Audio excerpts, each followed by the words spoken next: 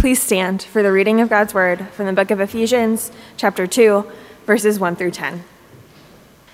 And you were dead in the trespasses and sins in which you once walked, following the course of this world, following the prince of the power of the air, the spirit that is now at work in the sons of disobedience, among whom we all once lived in the passions of our flesh, carrying out the desires of the body and the mind, and were by nature children of wrath, like the rest of mankind.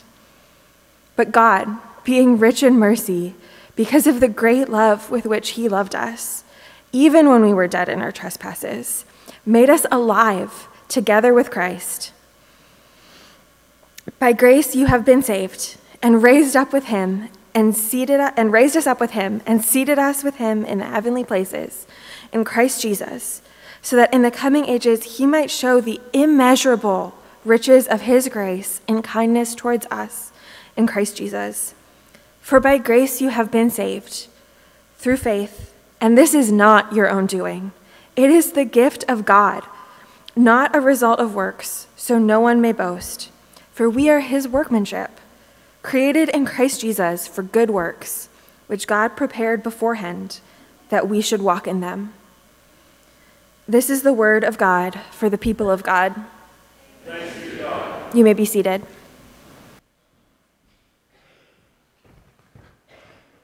Good morning again and welcome. I'm Travis. I'm the pastor here. If you're just visiting with us, thanks for being here with us this morning. Glad to have you. If you are one of our longtime folks, it's great to see you again this morning. We are continuing in a series that we have been in the early part of the book of Ephesians, calling it Grace and Peace, looking at the Apostle Paul's letter to the church in Ephesus, which is in modern-day Western Turkey, as a reminder to them about the heart of the Christian faith, that they might press on in that in their daily lives. And Paul's reminder about the heart of the Christian faith boils down to those two things, grace and peace, and those are what we have started to explore in this series, primarily grace. And my prayer is certainly that through this, we would experience more of both for ourselves, and that we would share more of both with those around us. Now, particularly today, because we're going to see how grace is the only thing that actually leads to real life. And apart from grace, as the passage just says, we are actually in a pretty bad spot. We said actually in previous weeks that grace, thankfully, is not something that we have to go out and find, but something that comes and finds us. That it's not something we use our strength, our intellect, our personality in order to get, but it's something that you just open your hands to receive like a gift. And this week, Paul explains a little bit more of what it looks like for grace to come and find us. We're going to dig into this a bit more. We're not going to get to spend too much time in the back part of this passage, verses 8 through 10. We'll have to save more of that for another time. We're going to focus more on the front half, as Paul explains that when grace finds us, it finds us dead. But it doesn't leave us there. It leads us somewhere else. And so I want to look at what Paul has to say about how God finds us with his grace through looking at four things. The condition that grace finds us in, how deceptive that condition is, what grace does for us in that very condition, and how it does that. So what condition does grace find us in? Why that condition is so deceptive to us, what grace does for us in that, and how it does it. Now, before you panic, these are not four equally long segments or four segments even longer than a normal sermon. This is a regular sermon divided into four parts. Think of it as a smaller meal with small plates. This is more like tapas, okay? So this will be accessible to you. Before we get into this, let's pray, though. Would you bow your heads with me? God, we do bring ourselves before you now, opening our hearts to your word that you have opened for us. We thank you that you have spoken and we get to hear, but we pray that you would give us ears to hear. God, the dead cannot hear unless you give them ears to hear. And your word tells us that apart from you being gracious, it is impossible for us to hear you. But all things are possible with you. And so I pray in whatever ways that we feel deadened in our hearts this morning, whether that's out of fear, loneliness, anger, bitterness, pride, just hurt, that you would open our ears to hear. and that we might hear a word from you about your grace, about how you come to find us, about what you think about us, and what we mean to you. In your name we pray. Amen. Now, if you still have your Bibles open from the scripture passage, we're going to go back through the verses a little bit here together, and we're going to start in the condition that grace finds us in. That's where Paul starts out here. And this passage is full of good news and bad news. Paul gives us the bad news first. Some of you might like to hear the good news first. Paul starts with the bad, and he is pretty blunt about it. Paul does not hide some of what the truth is to spare our feelings. It seems he thinks it's important to be completely honest, to be brutally honest even with us, to give it to us straight, as if that's the only way for us to make it through and to hear the facts and be changed, is to not pretend. To not pretend like it's not as bad as it actually is. And so Paul's not mincing words here. He comes right out of the gate. And what does he say? He says the condition that finds us, that grace finds us in, one that applies to actually all of humanity, as verse 3 says, is a condition that's pretty bad. Verse 1 says that condition is death. It says, verse 2, and you were dead. Stop. You were dead. Not physically. Paul is not saying this is like the sixth sense and you don't know you're dead, but everyone else could see clearly that you were dead. No, he's saying you are spiritually dead. And similarly, we don't know it either. It's a condition that we are in and we don't understand. We'll get to that more. But that's where grace finds us from the perspective of God, is spiritually dead.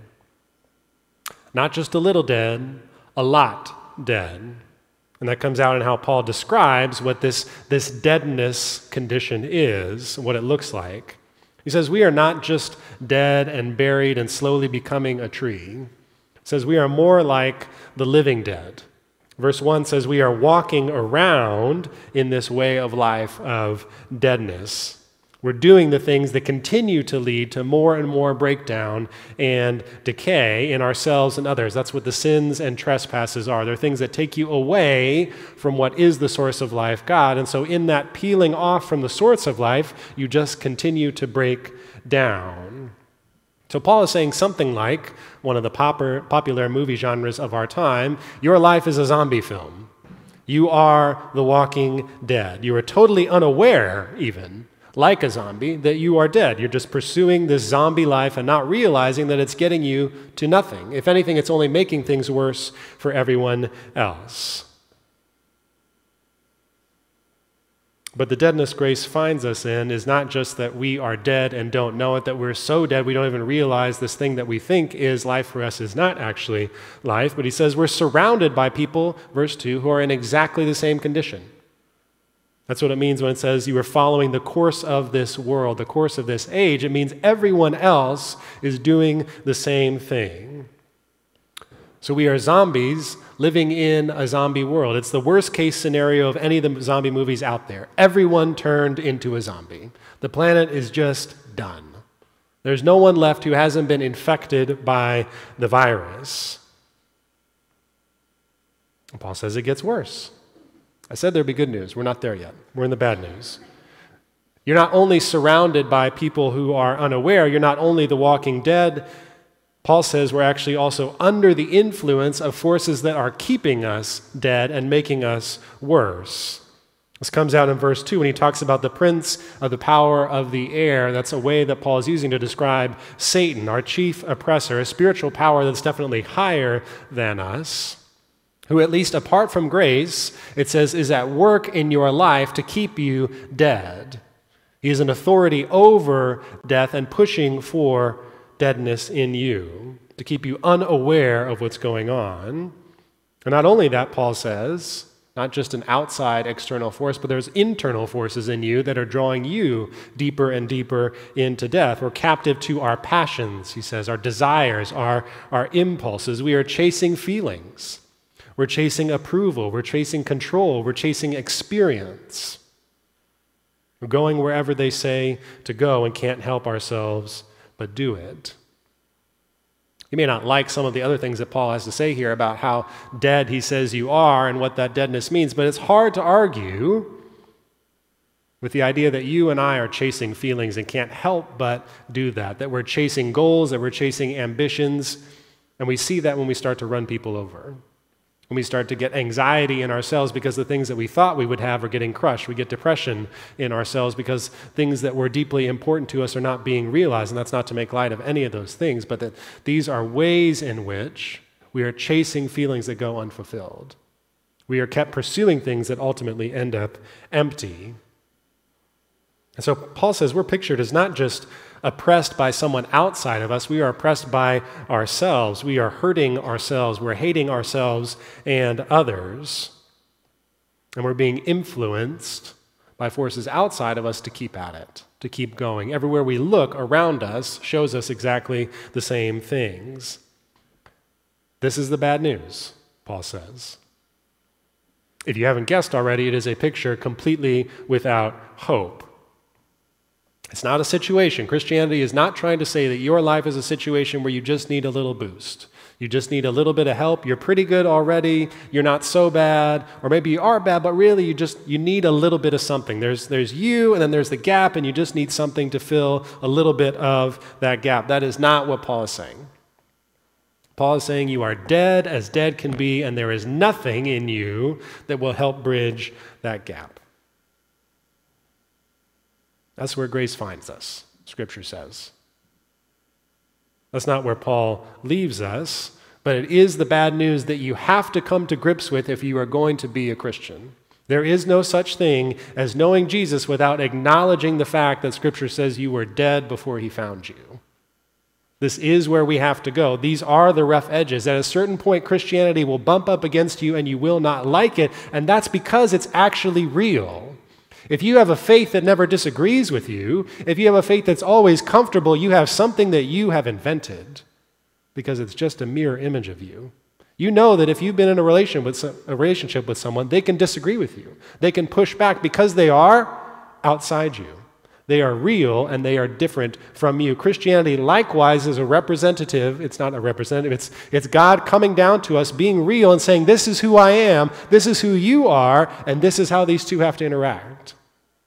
And there's difficulty in that, but there is also good news. We can't shave off the rough edges because if we do, we lose the thing itself and it just becomes a reflection of ourselves. We have to come to grips with the fact that Scripture says spiritually you are dead. I'm not expecting you to get there today. My prayer is that you would get there if you aren't there now, or that you would rest in that in the way that grace is going to give you to rest in that. But this is somewhere that we have to go. We have to come to grips with this. But the reality is it's really, really hard to do that, even if you are a Christian. I want to talk, secondly, here about how deceptive this condition of deadness is to us. Because you might be saying, I get it, but that's not me. I'm a decent person. I'm not the best, granted, but I am not the worst. I can give you names today of the people that are the worst. They do this, long list of things. I do this other list, decent list of good things. Most of us probably think like that in some way, shape, or form, that we're not that bad. We look around and we think, that zombie is much worse off than me, right? They're missing a leg. I just have some cheek decay. It's not that bad. I'm okay. We're decent people. We're okay. But the truth is, that response, I'm a decent person and I do some good things, is actually a dead person's response. In saying that, you are much more like Bruce Willis in The Sixth Sense than you are someone who is actually alive and alert. Because rather than showing how far you are from being dead by pulling out your laundry list of things you do well, that just shows how truly dead you are in even bringing out that list. It's deceptive because it sounds like life, but it shows that you are dead. Why? Here's why it shows we're actually dead when we do that, why it's so deceptive and hard to get out of our system. Because when we do that, when we make that list of I'm a decent person because of these things in me, it turns you into something so much less than a human while holding you up as a good human. I'm going to say that again. When we bring out this laundry list of the things that I do well, the things that I don't do those things, I'm not as bad as that person. When I bring out that list that would try to show me I'm such a good human or I'm a comparatively good human, it turns me into something so much less than a human in doing that. I'm going to explain this a little more. What's so deceptive about the I am a decent person because, I am a good person because, is that mindset seems noble, seems virtuous, like it's mature enough to face the facts, like I'm being responsible, I'm being dutiful in the way that I think the world ought to work, the way the world seems like it should work. Good people deserve good things, bad people deserve bad things. It sounds right at some level. But what's actually going on is you are shrinking your life and the life of others into a list of qualities and deficiencies. You're turning your life and the lives of other people's into a balance sheet, into numbers on a page, weights on a scale. It's turning the complexity and depth of the entirety of who you are into a list of pros and cons, into good enough and not good enough, into something to be discarded or celebrated depending on what qualities or deficiencies you find there. To turn ourselves into numbers on a page and fight for which numbers are better is to have already given up being human. It's to already be dead and just be arguing over whose death is prettier. Because we are so much more than that. There's so much more to life than that. And yet we argue and fight and claw in ourselves for just that little bit of recognition, for just that little bit of my balance sheet is finally in the black instead of in the red. I've finally made my way a little bit up. I've balanced my spiritual budget, so to speak. We are fighting for that, and you are turning the entirety of who you are into a list. The great irony is that Western culture hates, at least right now, the idea that you are anything except an exceptional, unique, and valuable creature. And yet, in turning ourselves into a list, we become a number on a page. We become a statistic. We become something small and quantifiable and simple. It's so deceptive because it is all around us. Everywhere we turn, we are shrinking life down into a reward for qualities that you have or a consequence for qualities you don't have.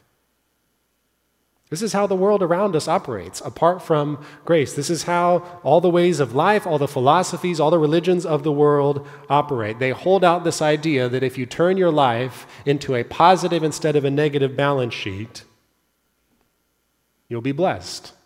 Be a good number on the page is basically what all the religions boil down to. Be a good number instead of a bad number, but be a number. This feels natural to us in some ways, but it takes away our humanity. It turns the image of God with all its inherent value and dignity into a small, dusty thing that may or may not have any value at all. Do you really want to boil your life down to a list of actions you did or didn't take? Do you really want to be included or excluded based on a list? Isn't that what we have hated in genocide? Isn't that what we have hated in prejudice and segregation and so many other things? When you are boiled down to a list of your qualities, isn't that something that we hate? Why are we fighting to just be on one column or the other? This is what Paul is getting at. It is in us. It seems impossibly difficult to escape. It's insanely difficult to shake out of our soul even when we've been shown grace, and really it is impossible to see if we haven't received grace. There is this deadness in us. We keep fighting for the things that tear down our very soul, that take us from this dynamic, complex creature made in the image of God into something that is either a list of right or wrong and then dismissed or accepted. You and I know we want more of life than that. I want to be more of life I want to have more of life in my life than just you were good or you were bad, and so I connect with you or I won't connect with you. You want to belong because you are, because you were made with value, because you have dignity, not because you fit on this list or that list. The deadness is in us and in our world around us. But there is good news. Remember, I said there was good news? A lot of bad news so far, but there is good news, which is what grace does for us in that condition where we keep turning ourselves into something less than human. The good news is that even though this is our condition, even though we keep ourselves cycling through this condition as the hopelessly dead and not even aware of it, that condition, as verses 4 through 7 point out, is precisely the condition that grace has come for. It is exactly the target that grace is aiming at. Grace is completely about finding the hopelessly dead, even the walking dead, and moving you out of death to life. Grace is about finding the dead and moving the dead from death to life. If you hear me say nothing else this morning, hear that grace is for death, for the dead, for the hopelessly dead. That is what grace is for. It's about God seeking out. Can you imagine God seeking out? Not avoiding, not coming into contact, oops, I touched them, but seeking out the spiritually dead. Purely, verses 4 through 5, out of his mercy and love for us, not in a great condition, in that exact condition. And making we who were like that alive in Jesus Christ. We'll get to more in that. Not because we earned it, verse 8, but just as a gift. Grace does all of that for the dead, Christians and non-Christians, for the dead. For those who have no quality to show for themselves. That's what death is. You have no qualities of life to show for yourself. For those who have no qualities of spiritual life in yourself, grace comes for you in that condition to move you from death to life. That means grace's focus, its entire purpose, its target audience is the hopelessly dead. The spiritually dead. Do you know that that's what grace is for? That the grace of Christianity is not for people who wear nice clothes and say nice things and do nice things. The hope of Christianity is that grace is for the dead. The dead smell. The dead do not look good. The dead do not dress themselves. Grace is for the dead, not for those who clean themselves up. Paul says we are all dead as dead can be. Verse 4, but God.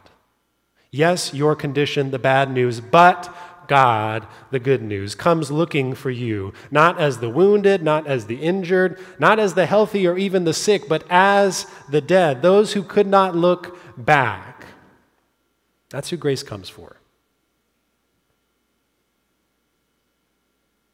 So if you feel that you are in some way in that condition, there's some part of your life that is dead or feels like it's dying, grace is precisely for you. It's not for you when you get yourself cleaned up, for you when you figure this thing out. It's precisely for you now, in that moment. Grace comes specifically to find the hopelessly dead and to bring them to life.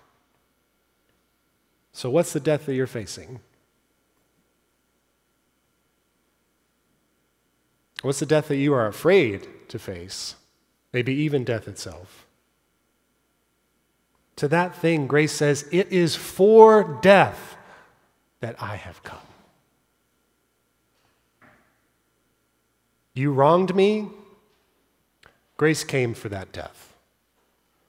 I failed you, grace came for that death. I don't feel like I am who I should be. I'm not the child I should be. I'm not the sibling I should be. I'm not the friend I should be. I'm not the worker I should be. I'm not the parent I should be. I'm not who I should be. Grace came for that death. I feel like I don't have any more to give, and I'm just a disappointment. I didn't work as hard as I thought I would. I didn't get as far as I thought I would. I'm not as far in my program. I'm not as far in my work. I'm not as far in my career. I'm not as far in my relationships. Grace came for that death. I've chased everything I can think of to find life, and I'm coming up empty, and guess what? I'm doing it again. Grace came for that death. I have no more money. I have no time. I have no talent. I have no energy. Grace came for that death. I have no character or goodness left to stand on. I am a mess. Grace came for that death. My life hasn't turned out like I wanted it to. Grace came for that death.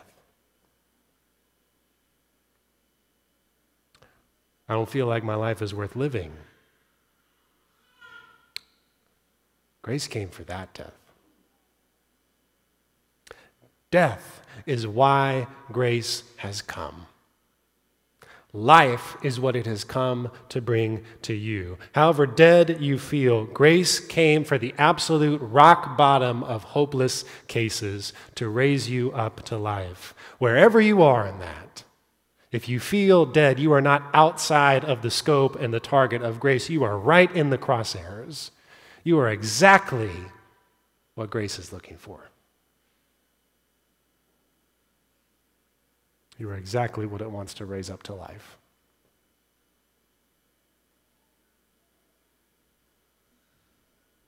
How does grace do that?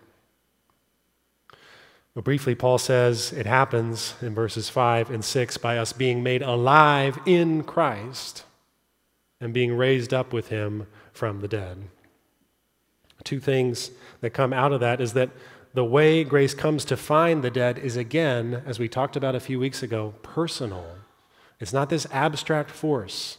It's not some essence. It's not some message out from the universe. It's personal. It's in the person of Jesus Christ. You are made alive in Christ, in someone who has a name and a face and identity that you can call on. It's in Christ that we are made alive when we were dead. It gets back again to the dignity of being made in the image of God, that God himself would come down to attend to you, that's how much, just by being human, you mean to him. That the very basics of taking a breath in this life mean that the energy and the focus and the heart of God is towards you. Friends, this shows us you are not numbers on a page to God. You are not a simple list to God. You are not a collection of qualities or deficiencies. You are not just a gigantic disappointment or a gigantic success. You are. And God personally cares about you because, verse 10, we are his workmanship. We are that which he cares so deeply about, and he is coming after us with grace. And the way he makes us personally alive again is, as the passage shows us, by entering into death to bring us back from it. The way Jesus Christ brings you from death to life, the very purpose for which he came, the purpose for which grace itself exists, is by going to the place of your death and entering into it himself to bring you out from there. It's impossible in some sense for us to grasp the insanity of what that means, that God in a personal way would step down into death, the infinite into the finite, and then from the finite to the I don't exist right now moment, to find you and bring you back. Christ would step into death, not around it, not near it, not touching it with a 10-foot pole. He would step into your death just because he loves you as the dead.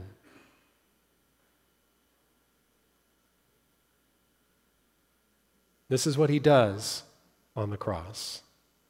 He steps into your death so that through his own death, when we are united to him by faith, the death that once clung to you such that you couldn't shake it from yourself instead clings to him. And what it faces there is something that it never faced in you, which is an entirely different power that can tell death, stop.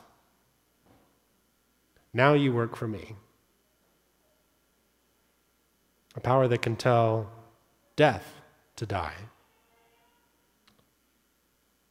to turn you into a life well beyond what our hearts could imagine, where we are seated in an entirely different realm, verse 6. In a life we can't possibly imagine, with a status you can't possibly measure, well beyond any list anyone could otherwise make up, with a dignity and honor that exceeds all those things, with the one who loves you so much that he would step into the death that you find yourself in now to bring you out of that thing.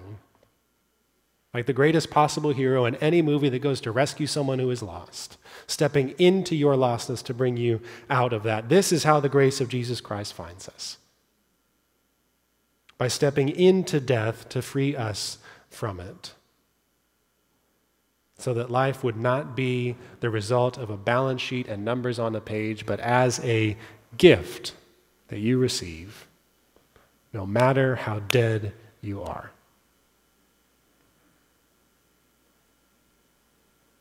And this is the way that it must be if we really are made in the image of God. If what Scripture says about being made in the image of God, being His workmanship, is really true, it has to be this way, because human life as God created it was meant to be, again, so much more than just a measurement of your qualities. Students, do you know that? Parents, do you know that? People in careers and jobs, do you know that? People retired from jobs, do you know that? That life as God made it is meant to be so much more than a measurement of your qualities. Because with God, real, vibrant life is not dependent on the condition it finds you in. It's not dependent on how good, strong, smart you are. It's just interested in you, no matter your condition. That's where Christianity steps outside every other religion, every other way of life. It is interested in you no matter your condition.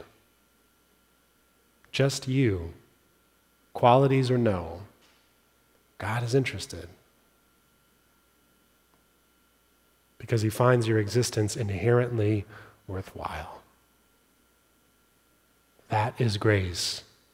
That's the good news we only get to by going through the bad news. You can't get from being numbers on a page to not being just a reduced, broken down shell of a creature anymore without doing business with that, without recognizing that, yes, that's who I was and that's not who I want to be, not because that's where I end up and God is ashamed of me and angry and disappointed, but because His heart is so fully for me that He can't bear the thought of His creation, of His children being something less than the dignity that He made them to have.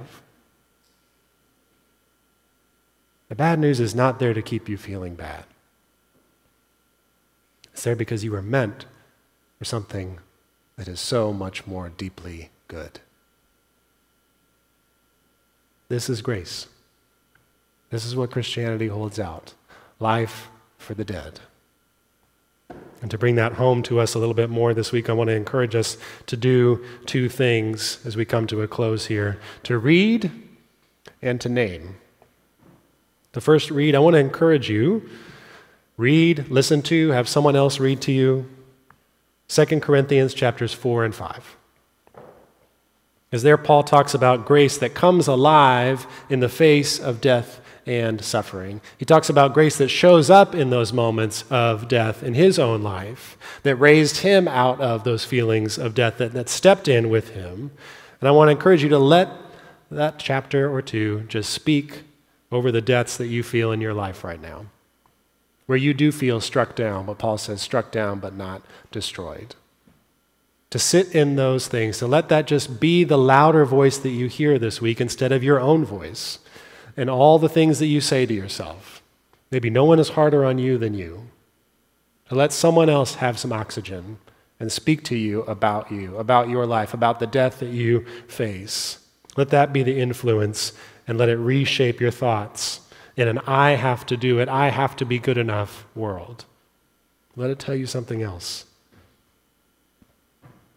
And secondly, related to that, I want to encourage you, do what Paul does here. Paul names all the ways that we are dead. Paul does not mince words. He is blunt. He is honest. I'm not saying that's permission to be blunt with someone in your life in an unkind and ungracious way, but be honest with yourself. Name the death that you're facing right now. You may not even be able to put it into words. It may just be a feeling, a sense, something that you don't like about a relationship, something you don't like about yourself, something you don't like that someone else has done to you. But try to put that down into words, even just one word. Name that thing and ask Jesus to step into that death with you. There are some things I'm carrying right now that feel like death. I'm sure they are for you. And as I thought about it this week, what I need Jesus to come and step into that death with me. I need him to just step in there and be with me in it. I don't know how long I'm going to be there. I don't know what it's going to feel like to get to the other side, but I just need him to show up, name that thing, and just ask him to be there with you. Ask him to step into that death and give you company in it, because his grace is not afraid of your death. Ask Jesus to enter in and bring you out. Because no matter the name, no matter how big it is, grace came for death and to bring death to life. Let's pray. We like to leave a little time for you to respond in your heart to some of the things that we just talked about, maybe thanking God that grace really is for the dead. It's for the death in my life, right now, in my past, that it came for that. Maybe confessing the ways that you want it to be a I'm a decent person kind of life. That you can't help but feel like you have to be numbers on a page. Ask him to bring you out of that, to bring you out of what's dead in you and around you. Let's pray.